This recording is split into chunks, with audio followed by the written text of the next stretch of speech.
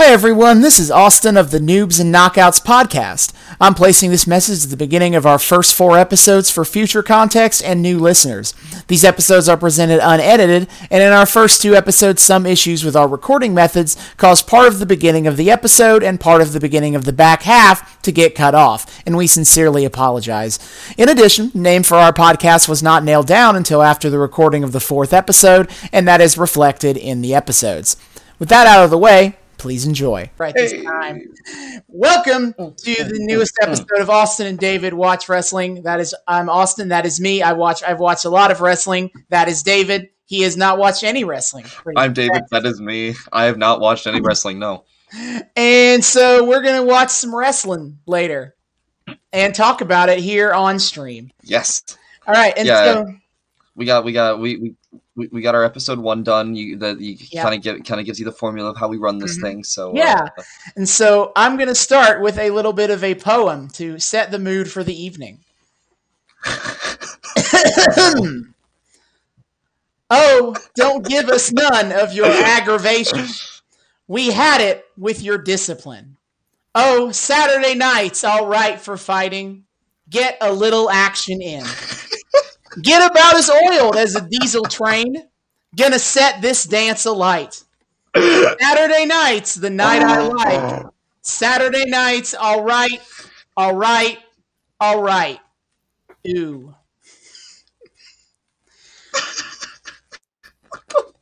Because today we shall watch the October 3rd, 1987 edition of Saturday Night's Main Event.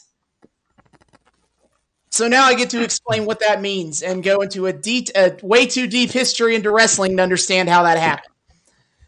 So, Spooktober. We're month appropriate today. Oh, we are. Because there are Halloween themed shows of wrestling, and most of them are shitty.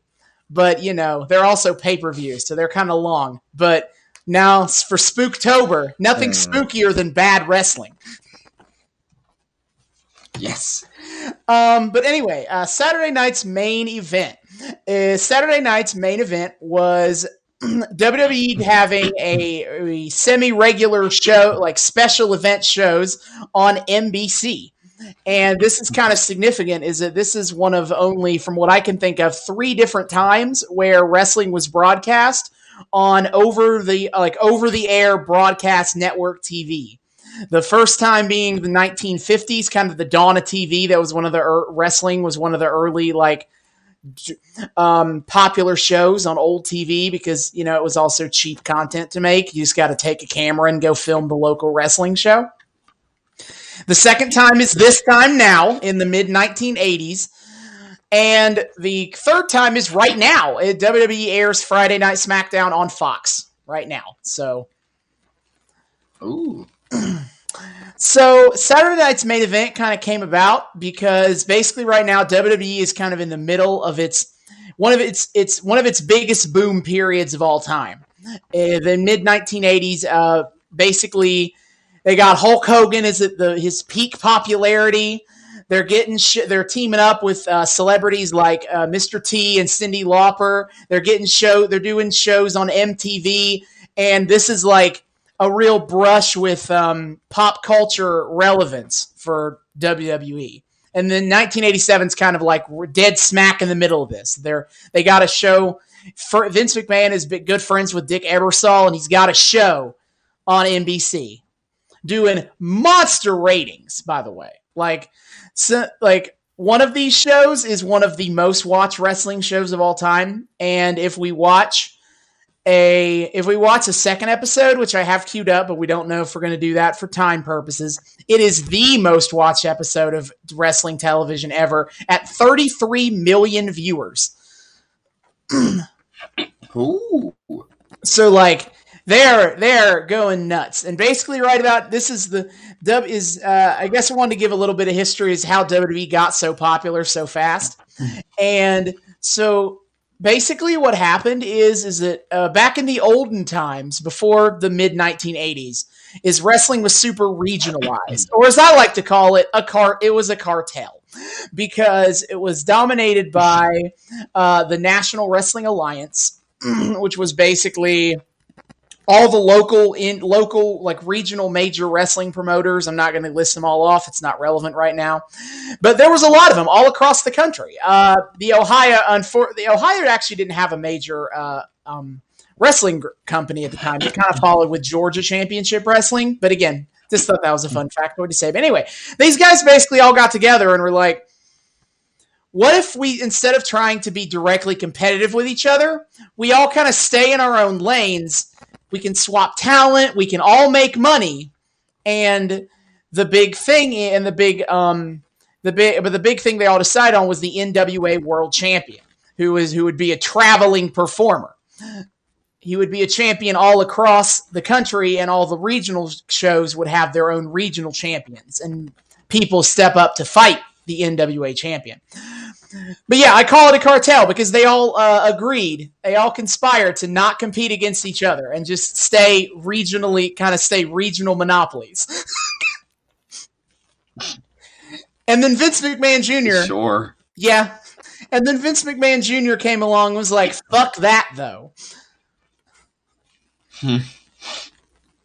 When he took over the WWF, as at the time, the World Wrestling Federation, which they changed to WWE because in the early 2000s, the World Wildlife Fund sued them over that, and they lost, so they changed their name.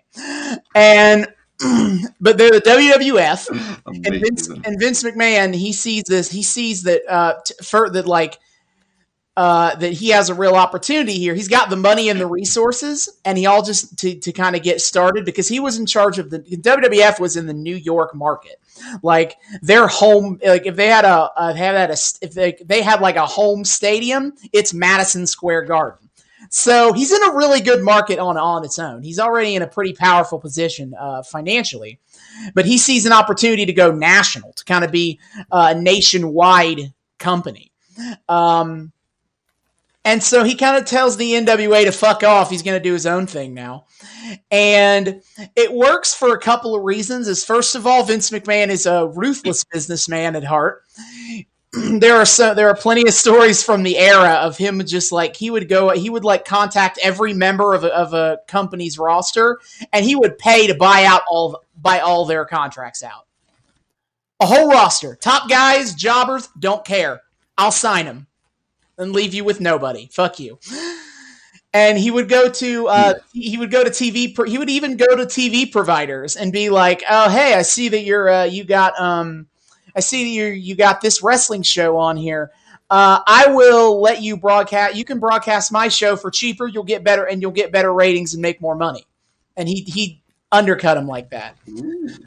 And so that was part of it, is that he was ruthless, and he's going to destroy the NWA piece by piece. The other thing is that a lot of the second thing is part of what made this so successful is this is right around the time when cable TV is blowing up. Like he jumped on he got WWF in that MTV train right when MTV was really exploding in popularity. Like he got getting Cyndi Lauper during the Girls Just Want to Have Fun phase, and getting Mr. T aligned when he was on the A-Team was kind of huge. Damn. And then nuts. Oh yeah, it is it is nuts to think about, because WWE doesn't brush up with real pop culture very often. So when they do, it kind of can get pretty wild. Real pop culture. I mean, yeah, WWE doesn't have its finger on. Well, no, I mean, yeah. Yeah, well, it's kind of like what we talked about last week, with it kind of like living in its own little bubble. Yeah, I get what you mean. It's just usually kind of funny pretty niche, and it's funny to.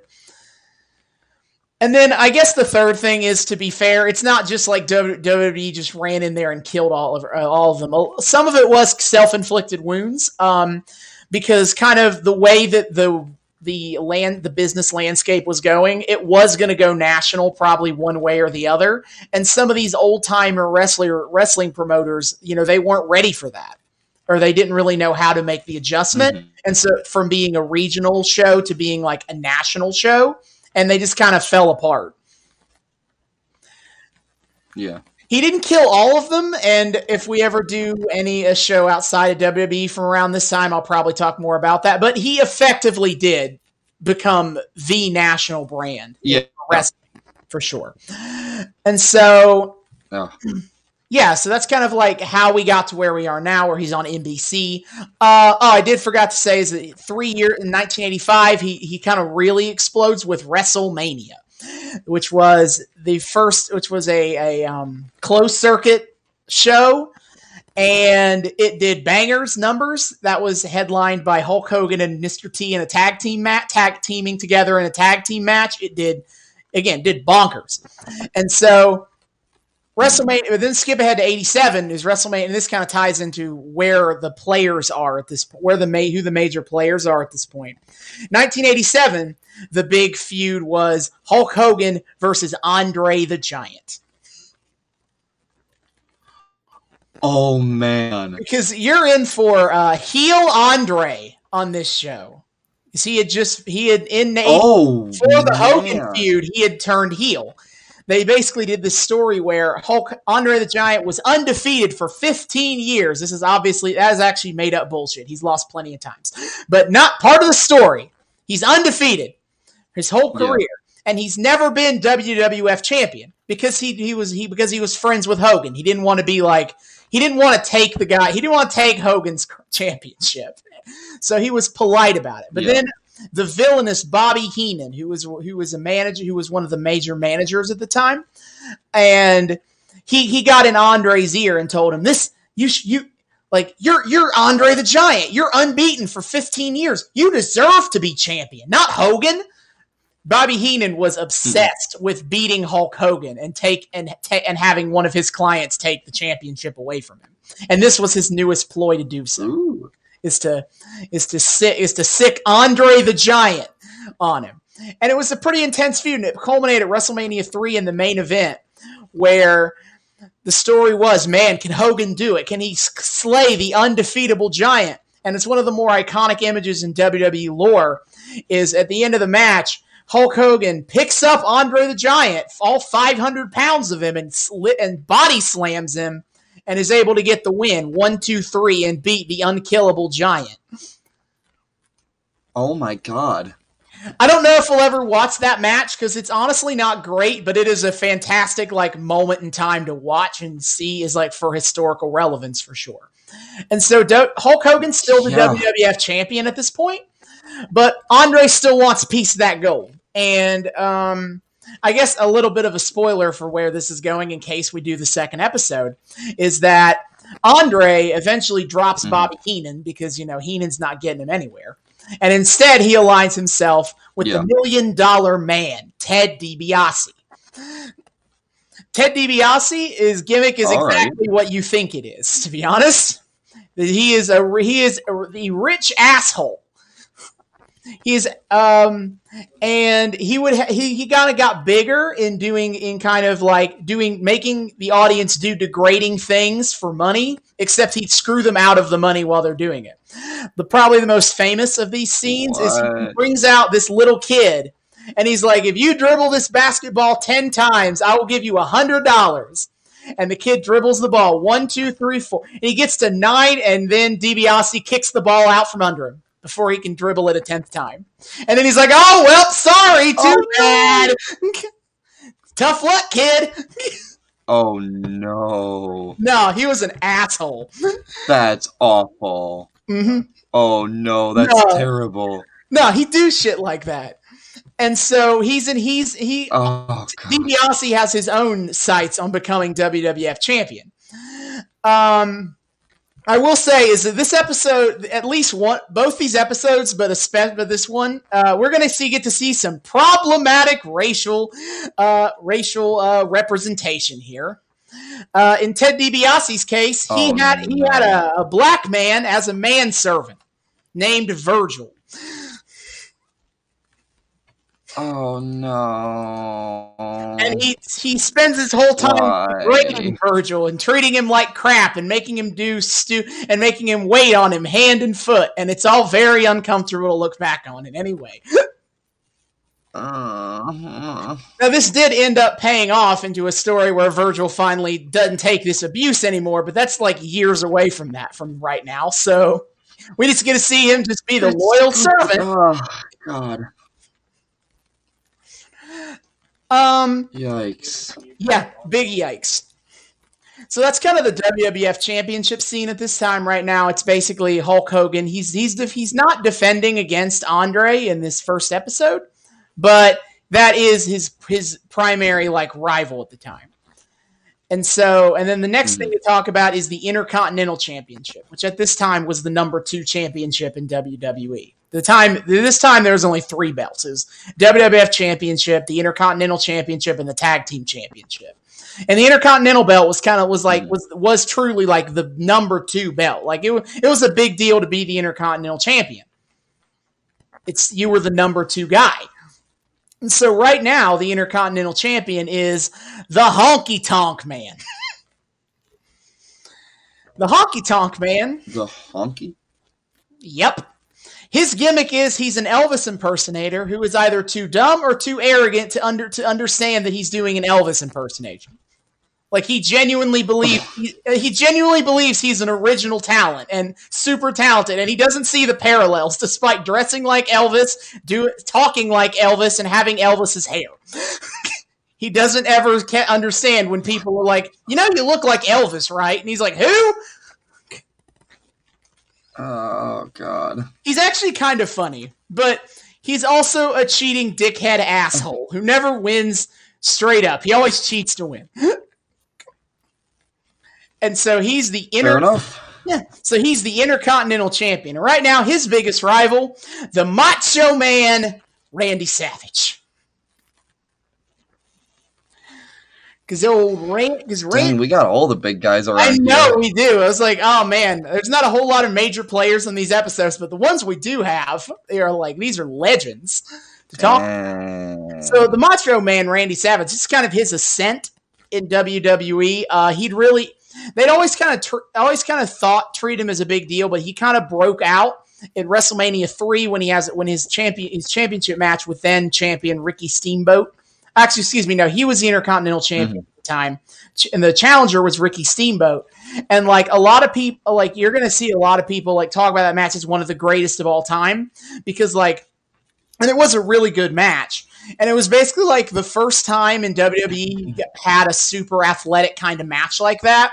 Because right now in WWE, at this point in time, they're kind of like, they're trying to be the land of the giants. These big, tall, muscly, steroided up men, even though they didn't admit to that at the time. They're doing the roids. Yeah. They're out there. They're there to do punches and strong stuff. But they're not super like athletic or fast or anything like that. And Steamboat and Savage are both incredible athletes in that way. And so the match they were putting on for WWF in the 1980s was like mind-blowing to see dudes do this kind of stuff in a match. And so that was kind of his breakout moment. Now he's kind of he's trying to get the Intercontinental title back from now the Honky Tonk Man who beat Ricky Steamboat for it. Yeah. And this is kind of his he will eventually be a top tier like WWF champion in the company, and this is part of his rise to being that. I don't know how much of a role it plays, but I guess it is important to say like his character at this point is I think he's kind of heelish. He's always been kind of heelish especially because like a big character trait of his is that he has his manager, Miss Elizabeth, who is his real life wife, and that's why she was his valet. But on screen, it was at this time a purely professional role. But he was always kind of abusive to her. Like he'd talk over her, he'd sometimes physically pull her around, including in front of like when he was a full blown heel, he would do the move where like a guy was trying to hit him and he'd pull Liz in front of him because the babyface isn't going to hit a woman, so they can't hit Savage. Like he was a dick, and that was kind of the story. Is like you hate Savage because you see how he treats Elizabeth, and you're like, Elizabeth deserves better, please. Like she needs to get away. Jesus. But like as they started to pull the babyface turn, they really downplayed a lot of that, obviously. Well, yeah, Jesus. Oh yeah, no. So, but otherwise, yeah, Macho Man is kind of what you'd expect in that he is super loud and yells a lot. But which kind of covers a lot of what wrestling. Yeah. When it comes to like wrestling promos of this time, especially at the top, that was what a lot of that was, is big muscly guys yelling. but you bought into it.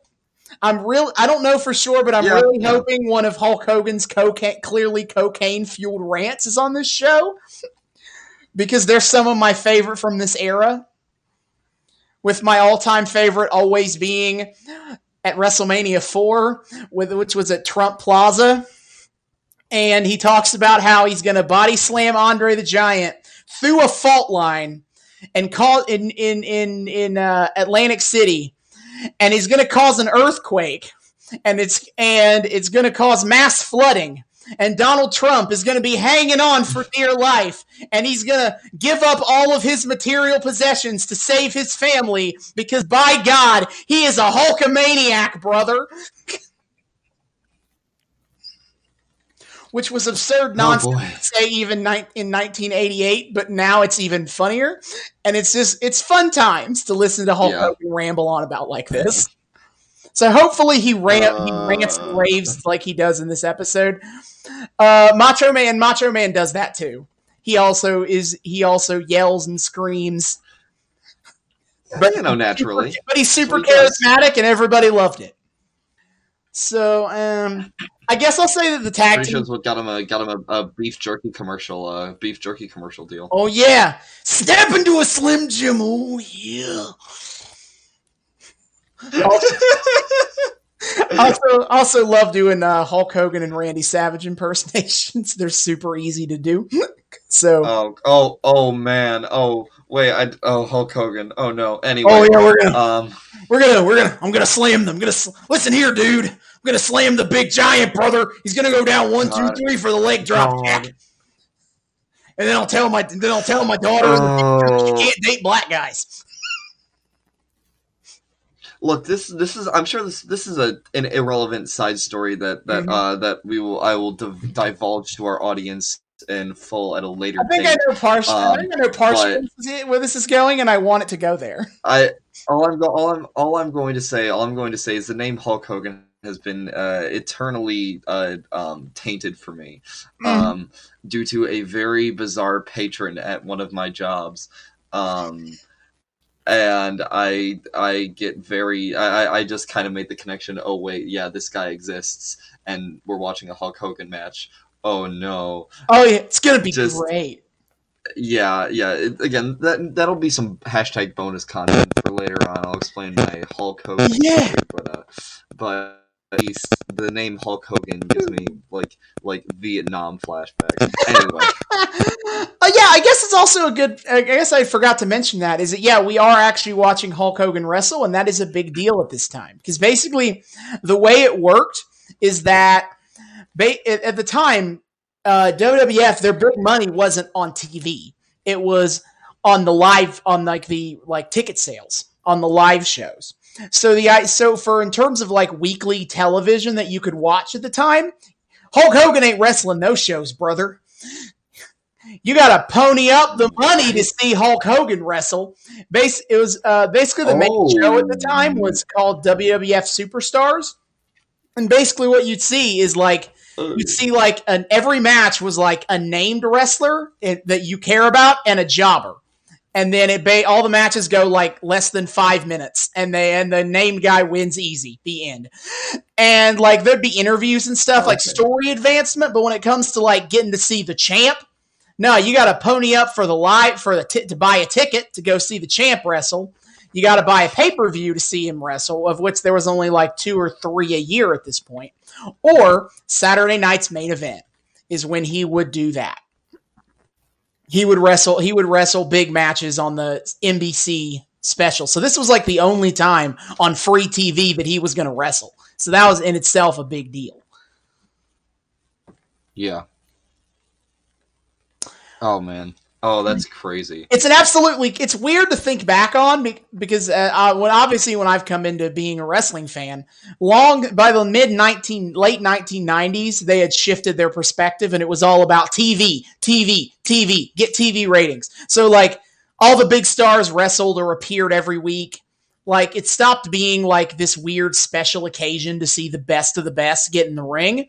And by now that's just the way it is that all the major champions are going to have a weekly presence as opposed to back in the day. And, there's differing opinions on whether that's a good thing or a bad thing. Yeah. All right, so I think that is everything I wanted to talk about in terms of the WWF in 1987. And so I think we're ready to go ahead and pause this stream for a little bit and get to watching some old-timey wrestling, which I'm excited about because I've never seen these shows myself. I know about the big moments that come out of them, dang. But I have never actually watched them. So this is a new experience for me as well. Oh, that's going to be interesting. Oh, I'm really excited now. Mm-hmm. All right. I'm going to... Outstanding. We're going to end the stream here and come back in just a little bit.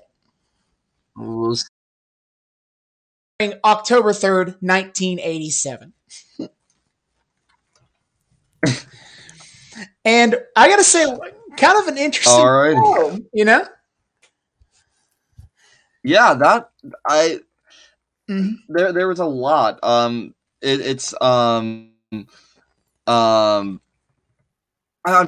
trying to find a good way to like put it into words, but like after last week, which was kind of my introduction to all of this in the wrestling world, it kind of brought me up to speed with how it feels relatively in the modern day. Yeah. And then this time we jumped back a good 25 years because last week was from like 2011, right? It's 2013 to 1987. Okay, 2013. So 26 years. So jump back a little less than 3 decades, and all of a sudden everything is very different. First of all, it's got a very 80s feel to it. Jeez. It's between like the camera quality itself, the way people are dressed, the way they do the promos in front of that kind of like curtain setup. It feels very of its time. That WWE, in this case WWF, it seems like it's always kind of very good at feeling of its time, even if, as we discussed last week, it kind of lives in its own little bubble of culture. I would agree with that, especially because I think about it is we'll eventually watch a show from the late 90s because that's the other big boom period in the company's history. So you can't just not ignore that too. And it feels very 90s. And arguably that is when WWE has been its strongest in terms of mainstream popularity, is a real ability to kind of like understand what the audience of that time period wants to see. And kind of making its full presentation fit in that time. Well, and obviously we'll cover this when we watch the 90s thing, but what fascinates me is you talking about the 90s as like a transitionary period, because for as much as some of this feels similar, there are also just there was just certain je ne sais quoi to it that makes it feel very, very, very different and very detached from what we kind of see today. I think part of it's just kind of like the aesthetic presentational aspects. Like the camera quality and it's not as high tech and stuff. Yeah, they would not go to being high definition until the mid 2000s. So like this is standard definition TV. But that being said, I can't even fully describe it, but something about the pace, something about the tone, something about the way it's all presented, feels deeply different. Like, I think it's kind of what we were talking about during the show of it's not like you have a person go out and do these kind of like long-winded Shakespearean monologues to the audience. They're with a guy in a tux in front of like a set of pink curtains, giving a promo, giving a mini interview. And I don't know, it kind of creates this difference in pacing, whereas a WWE episode today, like we watched last week, it's almost like a linear episode. It's like an episode of like primetime TV with a linear plot. Like there's an A plot, there's a B plot, there's stuff going on. But whereas this, it feels very different. It feels very everything is given its own like little distinct corner of the episode to do its thing in. Like they'll reference and they'll interact a little bit, but there's not like it doesn't feel like a through line. It's very segmented and in its approach. Yeah. And I do think that, which is fascinating. And I think part of that is like go ahead. How they saw TV at the time, I think affects the way that they write TV. And especially because, as I mentioned on the pre-show, is that like back in these times, it's not necessarily about telling a story on TV. It's more about, well, they are telling a story, but it's not like they treat it like the TV is an avenue to get you to go to see the shows. The TV isn't inherently isn't its own kind. It's different from now, where like TV is the main drive, is the only driving narrative force. One thing you might say now is if you go to an untelevised show now, nothing will happen. Like they'll wrestle matches, but nothing important is going to happen because it's not on TV.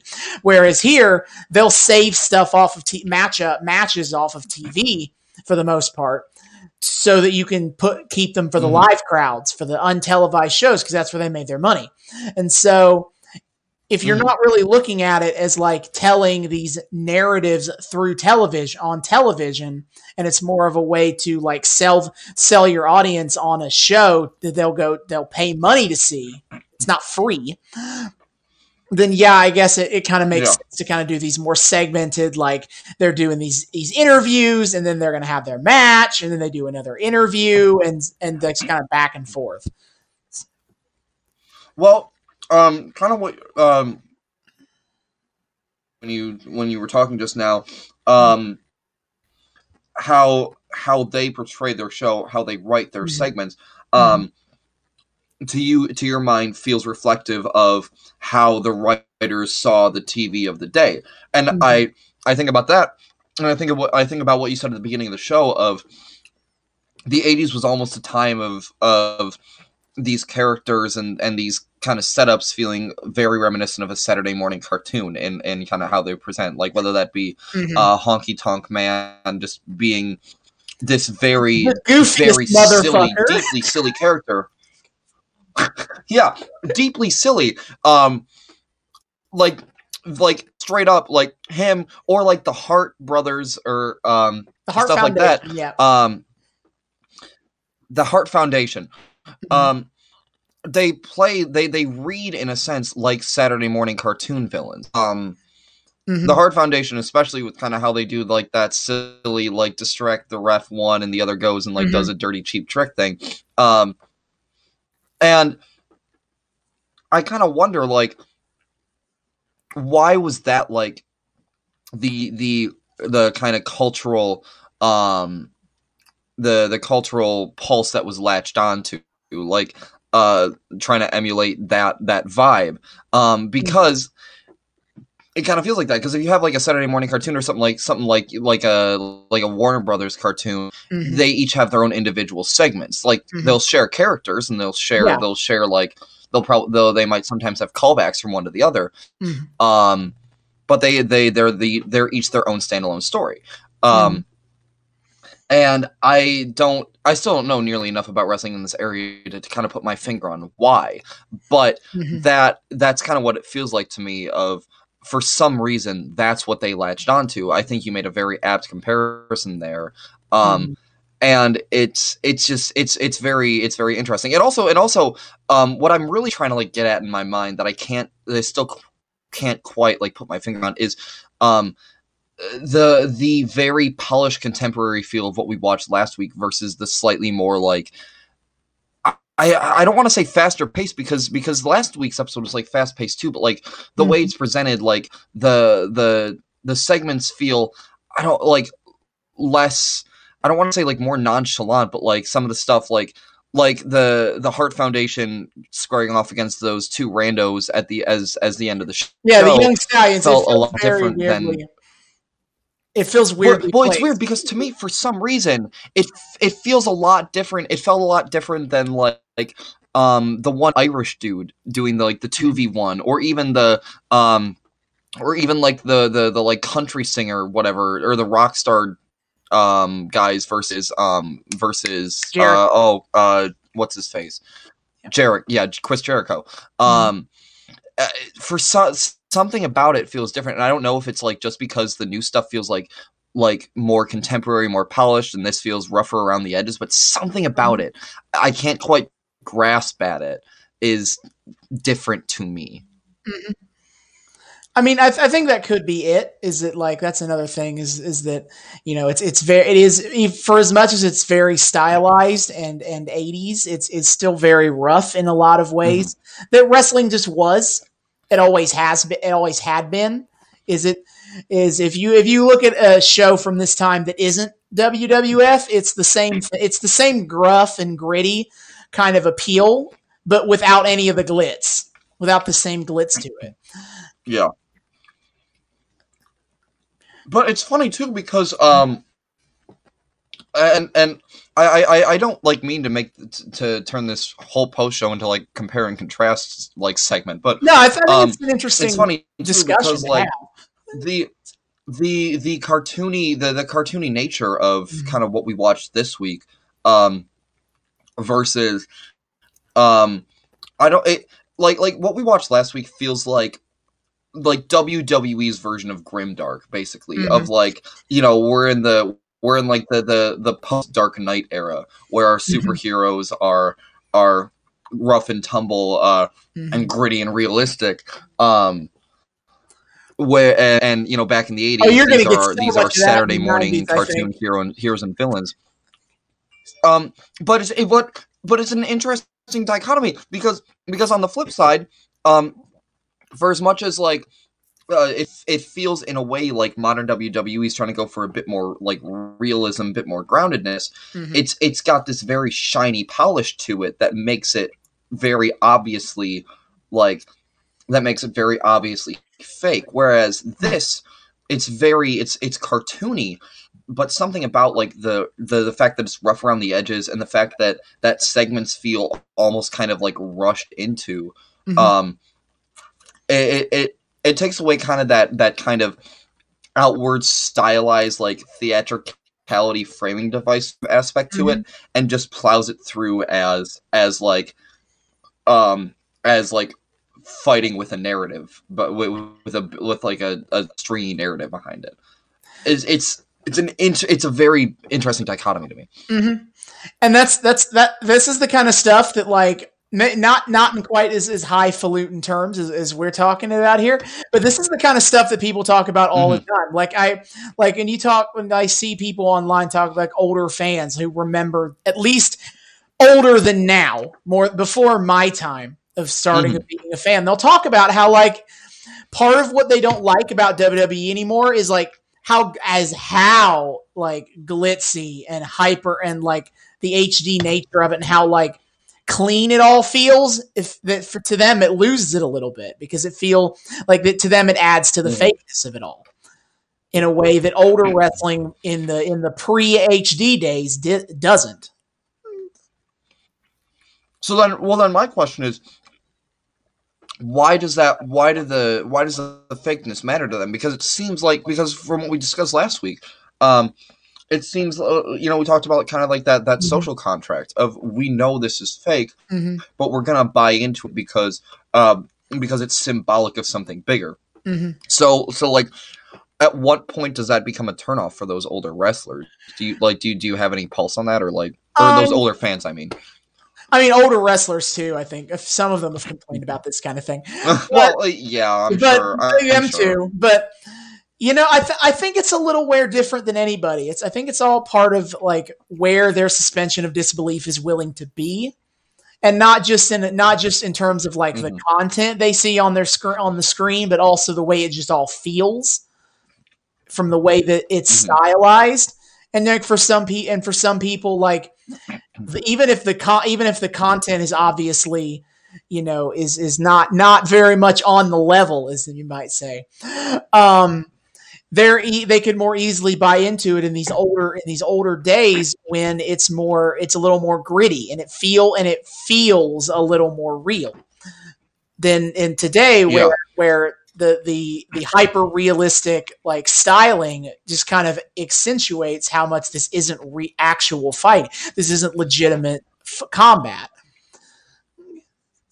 Wait, okay, I might have just had an epiphany of maybe what I've been trying to wrap my head around here, because I mentioned to you earlier in tonight's show about how in some respects others it feels a lot more fake.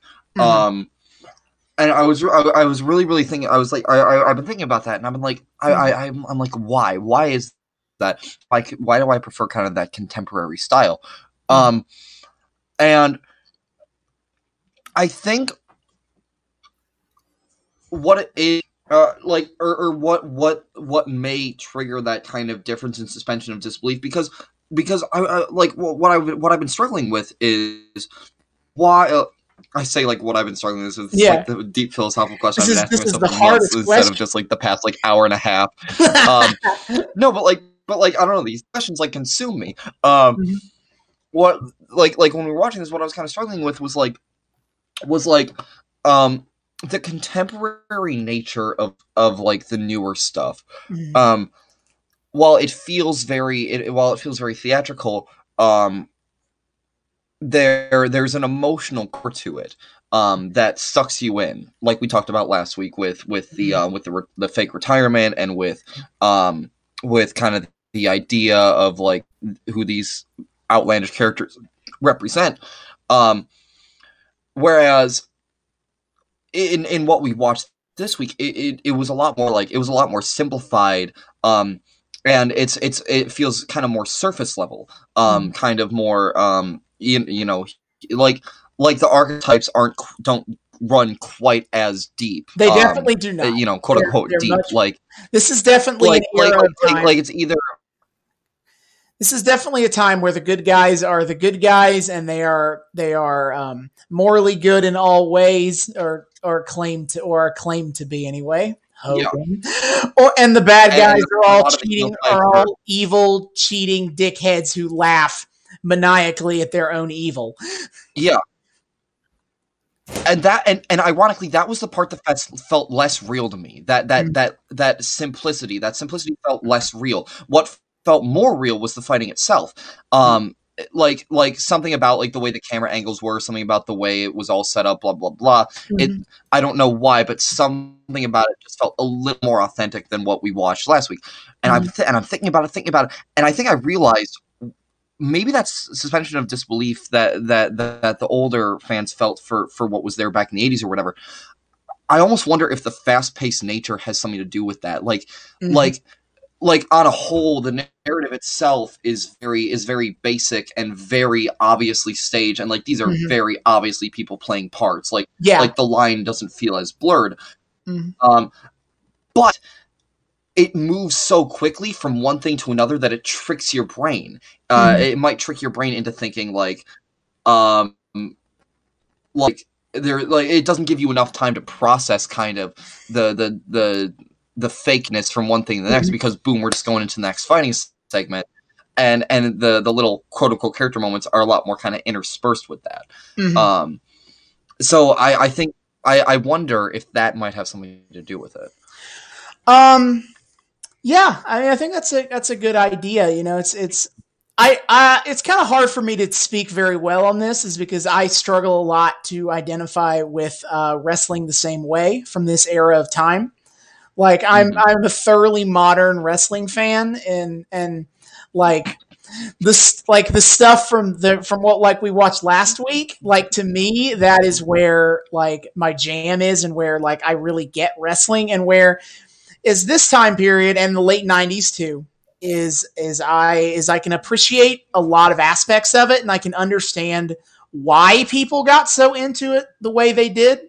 But it's harder for me to personally feel the same level of connection and like get hooked on it in the same way. And like maybe if I had been 17 or whatever in 1987, it would have felt more natural to me to buy into it the same way. But like me in 20 who is me now and who I am in this time period, I just can't get into it the same way.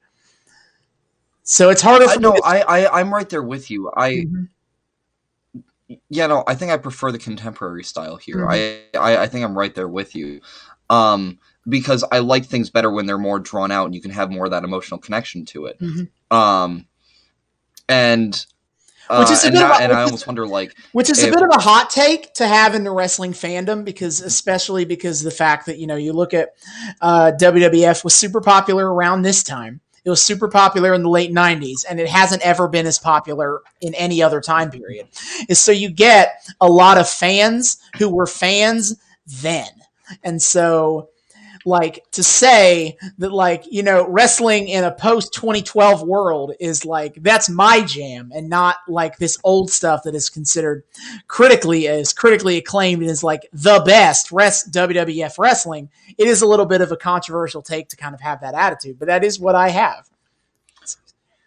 Well, I can understand why, because it's got that feel that things had in the 80s when you could tell they were making a big cultural impact. I think another thing the fast-paced nature says about it is like we're just barreling through from one thing to the next because we want to deliver as much like crazy off-the-wall goodness to you guys as possible. Whereas nowadays it takes its sweet time a little bit more to build things up and to build stronger characters and stuff like that. So I can certainly understand why. I think what I mean when I say emotional connection is like for the fans of the golden age in the 80s, the emotional connection came from like the whole experience, the whole package. I would agree with that. Whereas now, go ahead. Oh no, I was just agreeing with your point there about the whole kind of the whole thing. No. Whereas I think now when I'm talking about having a stronger emotional connection to things that I felt like watching the contemporary stuff, I think I'm talking about and like a deeper emotional connection to the individual sum of its parts rather than the whole. So that might be where that comes from too. And yeah, it seems like a just this divide, this cultural shift in you know this little microcosm of the world, very unique in how it kind of executed itself. It's definitely so that's kind of the it's definitely a very different watch from trying to watch a show from today. Yeah.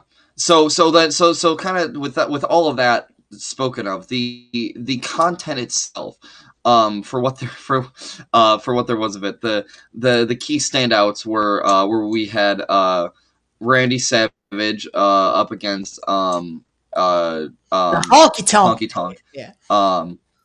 The Honky Tonk Man. Yep. Honky Tonk Man being represented by that clown in the heart tux. And Randy Savage being represented by poor Elizabeth. Oh God, that was a very. I harped on this a lot when we were watching, but just like poor Elizabeth, man. No, Bobby Heenan was dragging her name through the mud all night long. I know, and it was really funny when you said his manager, because I was like, it's not like Elizabeth did anything. It was funny when you said his manager. Not like a what? It's not like Elizabeth did anything that like Bobby Heenan is just jumping on to prove his own point, to justify his own point. He's making up a whole fantasy of Elizabeth secretly being in love with the honky tonk man, and that she kind of just and she's kind of hoping that Randy Savage loses so she has an excuse to ride off in that pink Cadillac. Oh my god! See that's something So Heenan is a manager to some of these big heels, but he's also an announcer.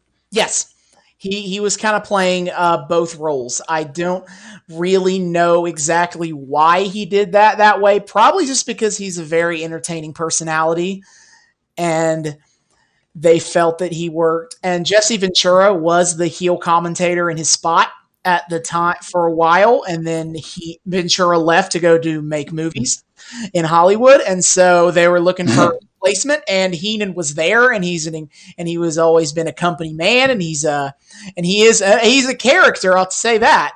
So I would imagine is a lot of their reasoning for like putting him in that announcer spot. So I'm surprised then that they didn't do a similar thing with McMahon of like portraying him as like somebody's manager, or some sort of babyface rep aside from just an announcer. I think that was really just that's truly what Vince McMahon wanted to do. They always say there's always stories about Vince McMahon wishing he had the physique and athleticism to be a wrestler himself, but as in the role of being the owner of the WWF, he was pretty clear. He was like pretty clear that like this is what he wants to be as an on-screen person, and that's it. And it wasn't until 1997, and when we this is not the time or place to talk about the Montreal Screwjob controversy, but I will say that there was a controversy bred from real life drama in 1997 that bled into the show, and people like started to hate Vince McMahon as a person, even though to this point he wasn't necessarily the on-screen boss.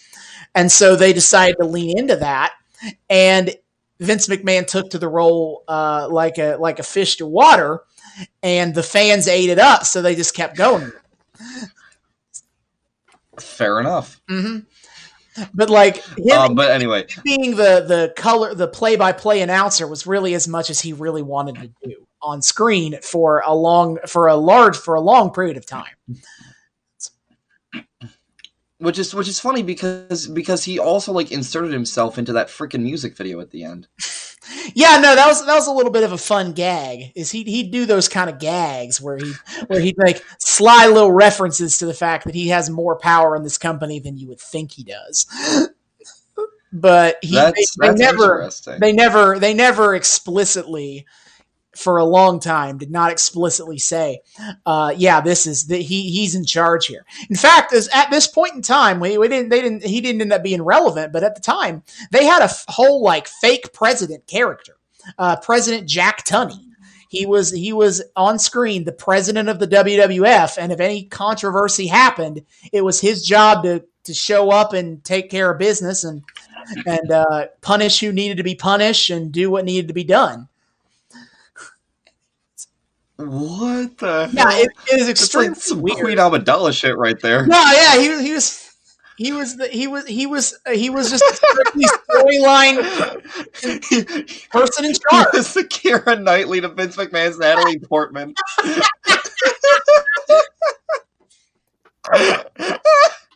I'm here for Linda. I'm here for Linda McMahon killing the Tusken Raiders. Yeah. Oh God. Anyway, what were we talking about? Oh yeah, Elizabeth. Yeah. Kind of got off track there. Well, it was funny because what I imagined when you said like Savage's manager was something like "What's Your Face" from last week, like the 80s version of it. So like instead of being like leather everything, like kind of like a businesswoman sort of thing. No. No. She was in her very nice white dress. Yeah. She showed up on screen in a sequin dress, and I was like, no. No, this is a very different. And then they said Miss Elizabeth, and I was like, no. Yeah, which I mean, like, kind of, there's not much to analyze there. What you said during the show, just like, you know, the innocent purity, whatever. Like, she was the bastion of goodness. She was the most good. She'd never done anything wrong. She'd never been mean or unkind. So, and plus the fact that she's a woman and definitely not a wrestler in any capacity. Like, she never gets in the ring and wrestles ever. Not, you know, some of these other managers, like, okay, I want an alternate reality where Miss Elizabeth, like, goes on to become, like, the first, like, female superstar. She gets, like, tough and grizzled. That would be kind of hilarious to see, just to see how that dynamic would play out. After getting thrown around by Honky Tonk one too many times. Yeah, no. Like, it was just like people putting their hands on her was like the most disgusting thing you could do at this point in time. Well, yeah, because I mean, it's like the we respect women in the they are sweet virginal things to be protected, and if anyone with blatantly impure intentions should try to lay their hands on them, we shall yeet them into the sun. Yeah. It's a very basic thing, morality thing they're playing here. You know, kind of reminds me of my high school girlfriend's dad. Anyway, the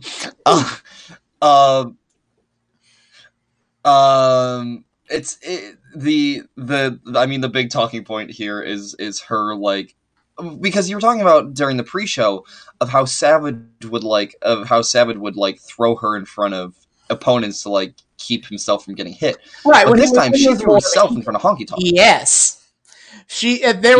Especially once Savage especially when Savage became the baby face and thus more likely to be the one in trouble from those dastardly heels beating him up.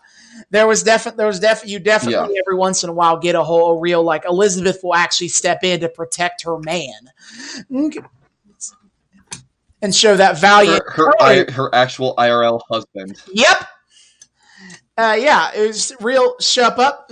Even though at this point there wasn't any explicit romantic undertones. I mean, there was, like, some it reads a little romantic, especially when we're talking about Savage's jealousy issues. But it wasn't like it was not supposed to be seen as explicitly that they are romantically inclined. There was a professional relationship first, and romance kind of there for subtextually for the fans to kind of buy into the idea of, but not necessarily, but it wasn't as explicit. Yeah. I just looked him up. They were married from, like, 84 to 92. Yeah, they would actually get married on screen in 1991, both as a way to kind of revive Savage's character, who at the time was kind of, like, going through a quasi-retirement, but also some IRL reasons. It was a little bit of a let's try to fix our marriage thing, because by 1991 they're out of their IRL relationship was falling apart. And so getting married was almost to try a way to put a Band-Aid on it. It didn't work, but, you know, they tried. Yeah, I can imagine. Yeah, not to get too deep into this kind of gossipy drama, but yeah, basically it was like as time went on, Macho Man's, like, jealousy and single-minded like obsession with, like, keeping Liz to himself had finally fractured that relationship enough to make her want to leave. Yeah. No, I got you. So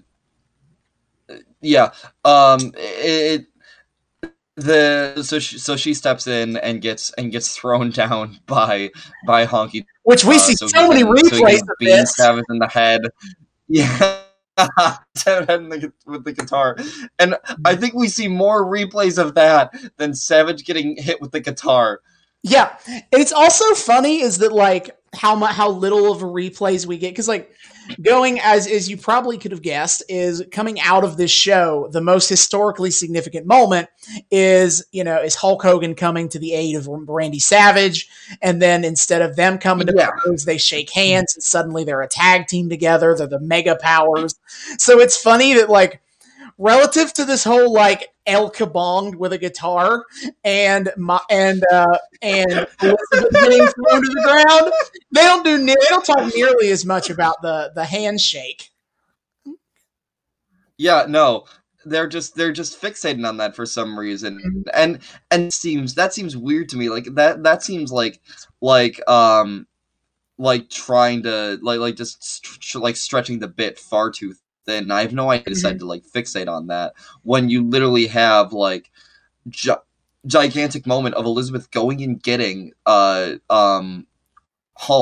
Hulk coming out and tearing into Honky Tonk and the Hart Foundation, and then coming to an agreement with Savage. Like it's at this point in time, it's the number 1 and number 2 superheroes in the company teaming up.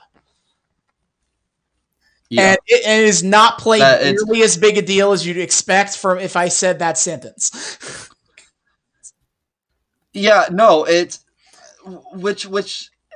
the whole air surrounding that was bizarre because looking at last week when we had the fake retirement thing, and Cena getting yeeted, like that was played as huge. Everything about that was gigantic. Like they played it a bunch and they just kept talking about it, and it was like a build up throughout the whole show. Mm-hmm. And it happens, and then they have the interview at the end. But other than that, it's like we're moving on now. It doesn't even and the interesting thing too is like it doesn't even get any time to breathe because they do the handshake, and then the very next match they air is Hulk Hogan versus Sika. So now we're moving on to Hulk Hogan fighting the Wild Savage for the championship. So there's not there's not any real breathing room to talk about, oh my God, Hogan and Savage putting aside their differences to team up. Well, that's the fast-paced nature of it, isn't it?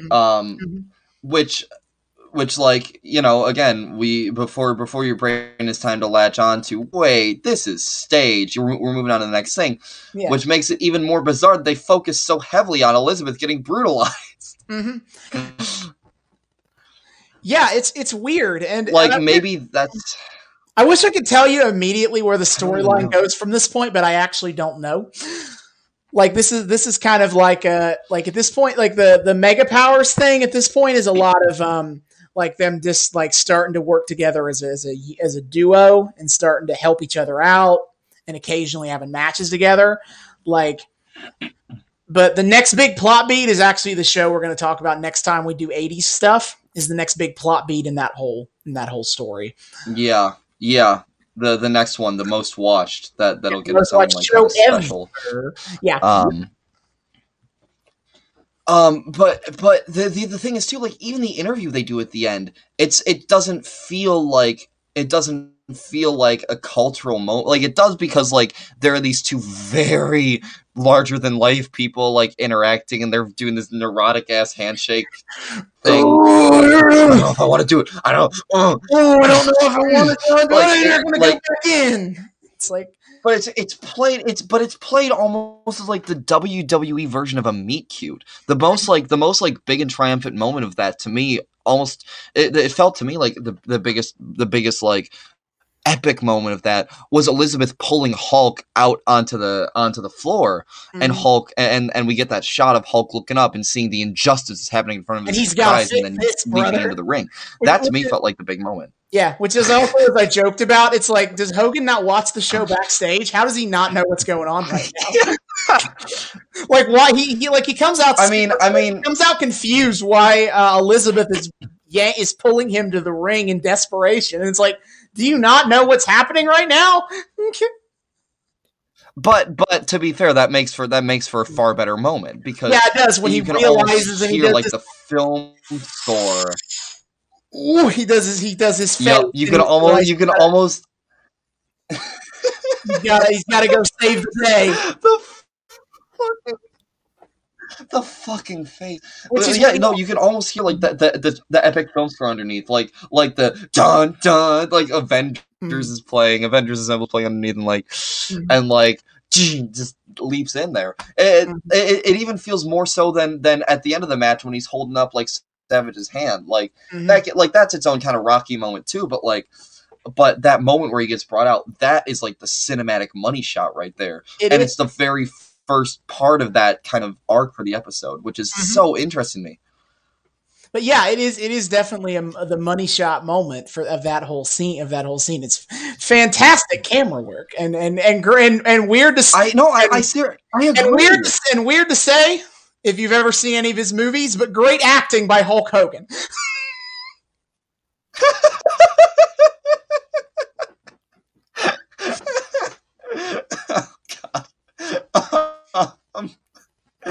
Yeah. I mean, yeah, it's Hulk Hogan playing the character he plays best. Yeah, that's not to talk too deeply about Hulk Hogan's movie career, but that's also why that never worked out. Really, I think every single goddamn movie, it was Hulk Hogan playing Hulk Hogan. No matter what the scenario Hulk Hogan was. works better as a Gremlins cameo. Mm-hmm. But now Thunder in Paradise, Hulk Hogan on a boat. Santa with muscles, Hulk Hogan as Santa Claus. Oh my God, Santa with muscles. Suburban Commando, Hulk Hogan in suburbia. Three Ninjas, oh Hulk my God. Hogan as a ninja.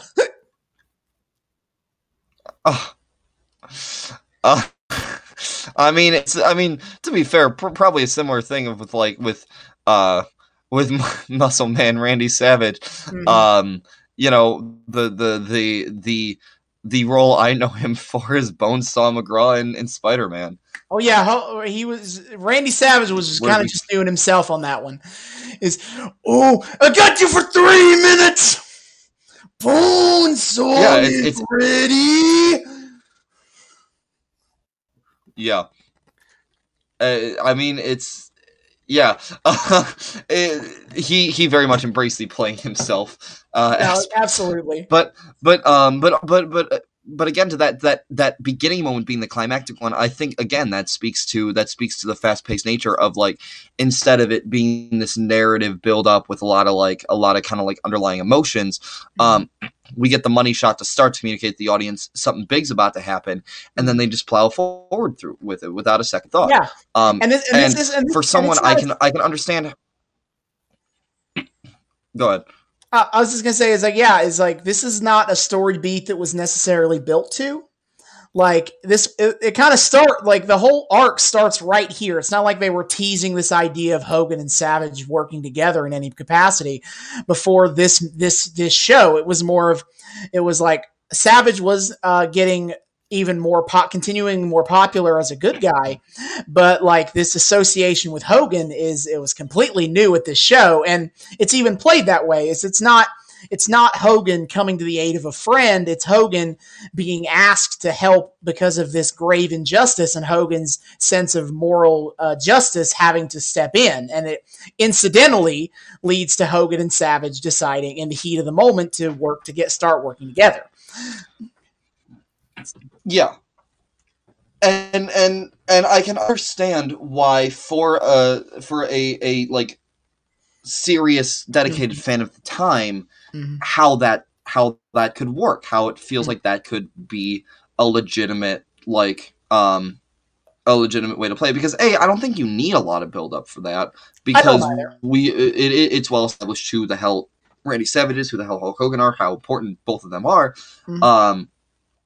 That they fought in the past and that they've rivaled before so I don't think you need much build up outside of just bada bing, bada boom, all of a sudden this thing happened, and wait, we realize we can be friends now. Why aren't we friends? Mm-hmm. Like, I can understand how it feels like that would work, you know, if you were invested in the week by week back then.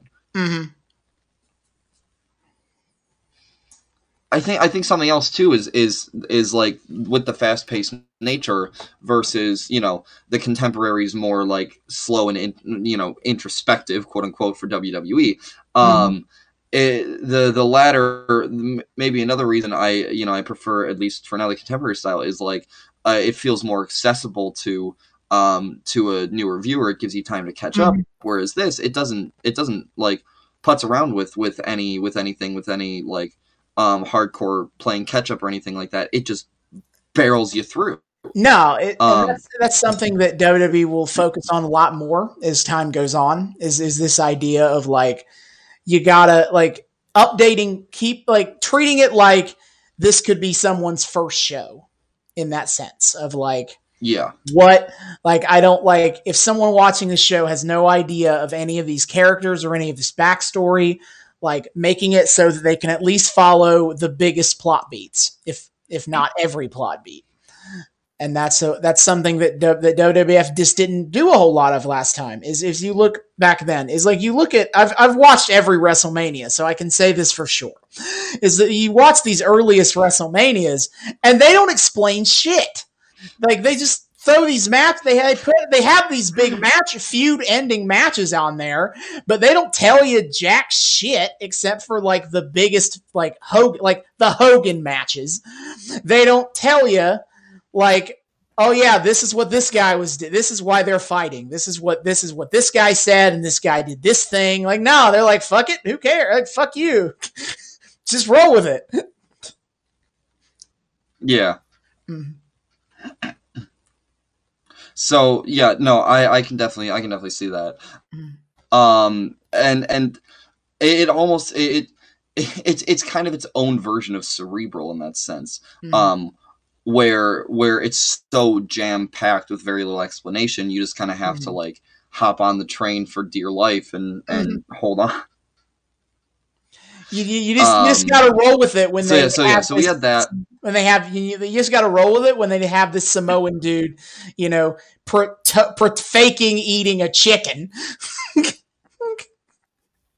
Yeah, an unplucked chicken, and has two handlers, which like why two, and why is one of them the Brooklyn Brawler hidden behind a mask? That I would assume Kimchi was, I think, created for this character. I think that's like he was designed, and then he would come back to do Kamala when Kamala would come into WWE. But Mr. Fuji was just kind of like a manager of the time. Like we got to meet a few of them during on this show, but in this time in WWE, like having a manager was a huge thing. Like they had a fuckload of managers who have clients and talking for people, and that's been phased out based on I think Vince. I mean, we saw some examples of it. We do, but it's definitely not as pervasive to the show as it is now. Yeah. As it is, and so like last week the biggest example was like Del Rio's little LeFou, right, Ricardo, yeah, who announced for him, yeah, but or like CM Punk's lawyer that he fires halfway through, yeah, but. And like that's just the way it goes now. Is that and I've always assumed this is a Vince McMahon thing, but I guess who knows? Is this general idea at least of like wanting guys to be able to stand on their own and talk on their own? Because that was the big reason they had managers in the first place. Is that you get these big muscly guys in here. That doesn't mean they're inherently charismatic. That doesn't mean they're inherently like charismatic and good at playing a character on television. And it's like, well, we don't want the audience to think they're boring. So we're going to have these managers. They're going to do all the talking. They're going to tell the story. They're going to be the interesting character. And so that the big, giant, muscly guys can just be that. because they're not good at They're not good at the interview stuff. Which is funny because Sika felt like the most like his like in-ring work looked the most real to me. Like it looked like he was just a straight athlete who was doing a bit because that's what the company like makes him do. But he's like actually just kind of like a strong dude who's going out there to have a fight. Which was really interesting. Sika was a pretty solid wrestler in his day, for sure. So it does I think maybe lend some credence to like, you know, if you can hire like nowadays the focus seems to be more on hiring like actor athletes who can do a bit of both, but like back then the presence of managers who could kind of take up some of the talking, maybe that like allowed a bit more focus on the athleticism for the wrestlers themselves, and that's maybe why to me some of the stuff looked more real. And it was also, I think that's a product of its time of wrestling as an athletically has developed a lot, as you would know, as you saw from 87 to 2013, the way wrestling had developed as an in-ring like style and fight. And this is more of an era of, it's not necessarily, it doesn't look more real in the sense that like all of their punches and shit are still fake as hell. But it's more focused on like stuff you might try in a fight. Like there's not a whole lot of like real wrestling maneuvers, and there's not a lot of acrobatics and athletics that you would see in a more modern show. It's a lot of straightforward, as I call them, punching and kicking fests, because that's mostly what they're doing in there. It feels a bit less choreographed, I think. That's a great word at least to me. Like the most choreographed feeling things were like is like any time one wrestler like flipped the other in a somersault over their back or something. Like the selling of moves is still insanely silly as well, if you're talking about ways that it looks fake. Sometimes, but sometimes they. I feel like, and maybe it's like the lack of close-ups and stuff, because because there are a lot of close-ups now when someone gets like a bad hit, or bad hit put on them. Look at a close-up and the person just and we see like their fake pain face, but from the camera work here, I don't think it was as intense on that, and so you could feel the hits, and then you didn't see like the reaction being fake. And they were able to sell the physicality of it, I think, a little better to make it come off as a little more like gritty. Yeah, that's a fair take. The style of camera work has also been the thing that has changed over time. It was I kind of noticed that because it had some similarities of kind of like some of the movement, how like the dynamics of the camera and all that. But there were things that felt different too, like a lot more and again, part of this is because the focus on managers. There's a bit more of a focus on like what's going on outside of the ring, and the close-ups came more for like during after the impact, stuff like that. Yeah. But brilliantly, it kind of lends its own style and its own sense of realism to it. So I'm here for it. Oh yeah, I am as well. It's kind of nice. Is it like I don't talk a little bit about like the wrestling I watch right now? Is that like you've seen a modern WWE production, and I gotta say, is it something that I like a lot? As I watch New Japan Pro Wrestling, and they have completely different style of camera work, and the big thing for them is actually there's not a lot of cuts. Or like there is, but you see a lot. If you really look at it in WWE, like almost every like major impact has a camera cut to a different angle. And in New Japan, that's not the same way. They like for big moments, they let the camera stay on it and like let you feel the impact that way. And this kind of felt a little bit like that. Felt a little more reminiscent to like what I see with New Japan now. It's not as it's like you can like they let the shot linger on hits, and then that way it kind of makes it feel, I think, a little less fake and a little more engaging. But that's just me. No, I think I agree. It's kind of that it's kind of that, like, again, the rough around the edges versus the very neat and polished. I think the kind of the lack of fast cuts, the lingering, the whatever, kind of pushes the envelope on that a little bit, whereas contemporary doesn't do that as much. Also, real quick, you wanted to talk about since you didn't really get to during the pre-show, you wanted to talk about King Kong some. That was a little bit of a joke in the sense that, like, King Kong Bundy's not a super major player in this show or at this time anymore. Oh, okay. But it is always kind of fun to see some of these older wrestlers that are kind of like regarded as legends, but they weren't like the biggest stars in their own time, and just kind of it's kind of fun to see some of these characters, because especially at this time in WWE, like, because the cartoony characters was their jam, there is a lot of super memorable characters from this time period. And we don't, there's so many from this era that I can think of to be like, oh dude, it's so, like, I really love watching them that you didn't get to see on this show. And Bundy's always kind of funny to me, because he's kind of generic as a big guy, but I don't know, he's always had this charm about him that I've liked. He's not my favorite or anything, but I've always kind of liked King Kong Bundy a little bit.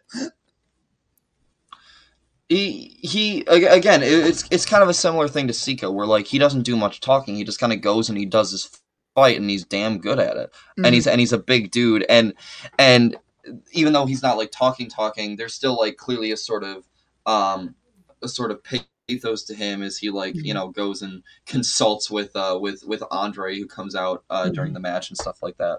Which I did not know he did that, because again, I haven't watched this show. So the most is I saw the results on the Wikipedia page, so I did not know that Andre came out on this show.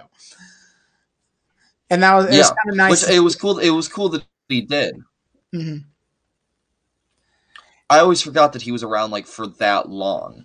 No, he was in wrestling for like 20 years. And sometime I need to go back and watch some old Andre stuff, because, like, by the time he got big in WWF, like, but by the time we hit here, he's already, like, he physically is losing it.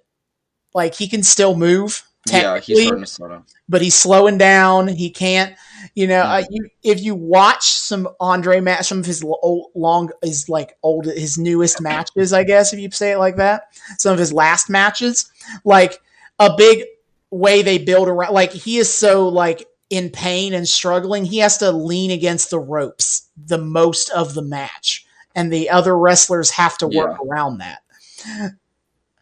But, like, Andre in his prime is super nimble for someone who is 7 foot tall, 500 pounds. And that's always something that fascinated me to look at, but I've just never really taken the time to do so. And it's not always easiest to find, because stuff wasn't as well televised when Andre was in his prime. So there's a lot less there. Which is unfortunate. It is. The other really interesting thing too is he also seemed kind of clearly overwhelmed in that environment, like as he was walking back through the crowd, you could tell he looked worn out, and, like, as, like, fans, especially, like, there were a lot of, like, kids up against, like, the rail that were, like, kind of, like, reaching out to him. He just kind of, like, waved them off and kept going. He can't really, like, interact. He's like, he's just barely got enough energy right now to do what he has to do, which in this match was basically walk out there, stand, and then grab Paul Orndorff at the end. Which is really funny, because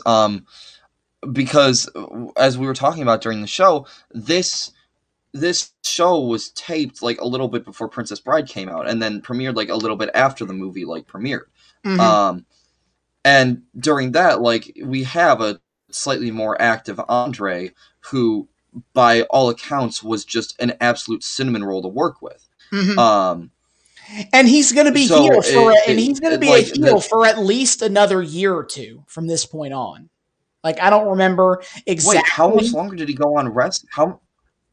I think he officially go on with the company. He officially retired, I believe, in 1991, but he is well beyond being a regular wrestler. He is very much in a I'm going to do the big matches kind of wrestler. But he's still a heel character for at least another year. I don't remember exactly when he goes back. He finishes his career as a babyface, but I don't remember when exactly. Yeah. But he has a future. Yeah. Which again, I was kind of wondering if he has 2 more matches with Hogan. One of which is we've already set up to watch, and one of them we'll probably never watch because I don't like because the show that he did it on is terrible and long. Oh, yeah. But we still have a Hogan Andre match to watch at this point in time.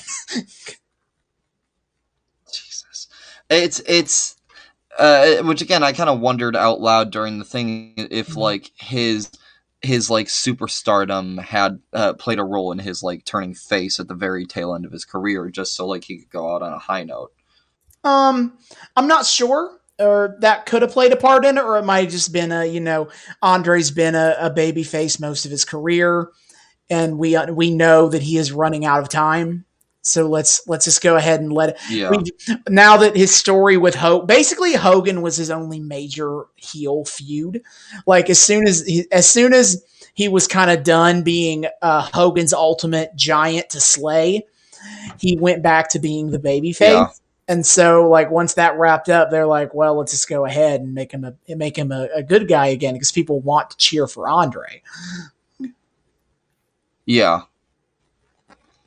That's it's it even just that small little clip was kind of heartbreaking to watch because again you can, as you point out, as soon as you point out he was slowing down, I was like, oh shit, you're right. But still it's very interesting that he had this happened right around the time that the movie that now makes him known by everybody. He had this happened right around the time that the movie that now makes him known by everybody in the modern day came out. Yeah. And that's so funny that has become such a big part of his legacy. I mean, it is kind of cool though because again he kind of now gets to be remembered in a lot of ways as this this kind of sweet gentle giant cinnamon roll with how he kind of presented himself. Yeah, I mean it's kind of it's part of people remember that he fought Hogan, but the fact that he was this villainous monster isn't really as remembered as well outside of the wrestling fans. Yeah, which is kind of cool. I think at least. So yeah, so those are kind of I think those were kind of all the big memes of the match. It's like I said, the kind of segmented nature makes it very different to talk about because instead of kind of combing through it as a whole cohesive narrative like we did last week, we're just kind of touching on segment by segment. I do want to throw out there that the Pile Driver music video was a trip. Oh God, that music video! Yeah, quick question, I guess, about stuff like that. Does WWE just throw out random experiments in new pop culture and engaging in new sections of pop culture like that every once in a while, or was that kind of a more standalone thing? Or every once in a while, it's not very big. And it mostly comes during these boom periods. They don't really try they don't try these kind of ventures except when they're at their most popular. But they released 2 albums during this time period. They will do another one in 2002 that is even worse. So, but these music videos are these 2 albums anyway. In the 2002 one. Fully original songs written for the wrestlers to sing, and they suck. But for this song, for these albums, is like some stuff that is like character driven, and some of it is like covers of popular music at the time. Like Mean Gene Okerlund, who's the interviewer guy that we saw. Like he sings "Rock and Roll Hoochie Coo" by Rick Derringer, and there. Oh yeah, okay. And Jimmy Hart, he writes music actually, and he was writing a lot of the songs from this time period. And he sings a song about how he's way cooler than Rick Springfield, and Rick Springfield ain't shit. Roddy Piper sings a song called "Fuck Everybody," but PG. Oh God. Like, it's absolutely bizarre to see these albums, just to listen to this music, because it's so not good. But I mean, at least some of them were good singers. Yeah, but some of them aren't, and they get put here anyway. Did we ever get Hulk Hogan doing a power ballad? Well, yes and no. In that, not on these albums, he barely sings at all. He has like maybe one line across 2 albums, even though they plaster his face on the cover. But yeah, Hulk Hogan has his own musical album called Hulk Rules, and he sings on the whole damn album. He sings every song. He raps a bunch. It's all terrible.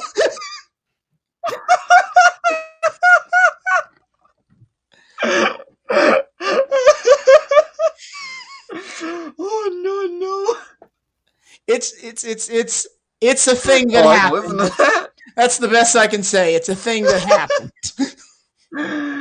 Oh, I gotta listen to that. Oh God, we should at some point, because it is an absolute trip of an album where you get to hear Hogan sing, you get to hear his wife sing, you get to hear Jimmy Hart sing, you get to hear the whole Hogan family. The Von Hogan family. Yep, it's terrible. Oh God. Because Hogan's not much of a singer or a rapper as you might have expected. So we're definitely going to have to cover that for an episode at some point. Mm-hmm. Oh boy. Oh God. Well, I think that's a brilliant note to leave this episode on. Oh yeah, so the Hulk Rules album.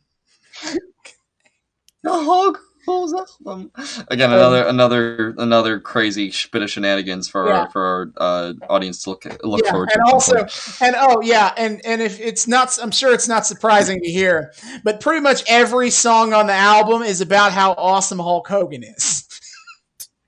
There's not I would have thought they would be like. There's not a whole lot of variety in terms of what he was. I was envisioning like transcendental meditations on the nature of the universe. Nope. A philosophical deep dive into the human condition. You see, I kind of want to see someone. It's like you take someone else's deep dive into the human condition, and then Hulk Hogan reads it. Hulk Hogan it's like the it's the opposite of the RPG character I made of Cyborg, Scott Steiner. Yes. Actually, you know what? Here's gonna be my challenge to myself. When we eventually cover the Hulk Rules album, I'm going to fall into a piece of philosophical genius. I'm going to challenge myself. I will find a way. You're gonna find something real deep in these songs. It's like oh god, we're getting slightly inside jokey here, but it's like I can't remember. I think it was one of 2 friends, but I can't remember exactly. I just remember hearing someone talk about how they were at a drunk PowerPoint party, and they were like a film student, and somebody like gave a drone analysis of The Room. I wasn't here with legitimate. I wasn't here for it either, but like it's a story I've heard, and it was either like one of our friends or it was like Lindsay Ellis. Mm-hmm. or it was like, or something like, no, I think it was like a rando like Tumblr post or something like that. But like somebody at a drunk PowerPoint party like did a legitimate like film analysis of The Room using like all the stuff they like learned from film class, and then the person like watching realized that like film analysis is bullshit. Incredible. Yeah, this is a so that's I'm gonna destroy music analysis by reading philosophy into a into Hulk Hogan. Anyway, so yes, this has been this actually went a little longer than I expected it to. I wasn't sure we'd get like an hour, minutes out of it. Solid 3 hour session. Yeah. I feel like this is a good time to be like, what are we going to do next time? But I also don't totally know. I have a few thoughts. I thought next time we were going to do the big one. I thought we were going to do the big one next time. Yeah, I guess we should, is to kind of continue the arc. I was when I thought this was one episode, I was not totally sure where we go next, is because I have a few ideas, is like kind of WWE in the 90s to kind of bring us full circle here on the different types and the different evolutions of WWE. I was thinking maybe we hit a little. We've kind of kept it unintentionally, mind you. This is kind of like a very tame time of wrestling, and especially paired off with this like 80s goofball family kid friendly cheese that is this era of wrestling, to kind of jump into some of the hardcore wrestling times, get a little violent with weapons.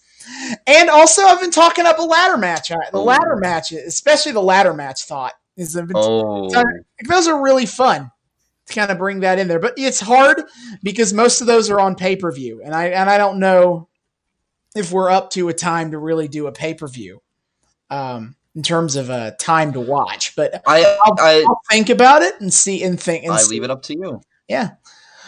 And eventually, of course, I want to do Lucha Underground, because that is maybe my favorite wrestling show ever. 1, 2, it requires zero explanation. It is its own It is its own continuity with references to the past for these to the wrestlers' past, but like going forward, all the story there. What's happening there is all that happens. Yes. So it's much more interesting to follow. I think. I'm so hyped for Lucha Underground. It is absolutely an insane ride and one of my favorites. But yeah, brilliant. That is totally for next time, whenever that ends up being. So, this is Austin signing off. Thank you all for watching. Thank you all for watching. And this is David signing off. Bye. Hasta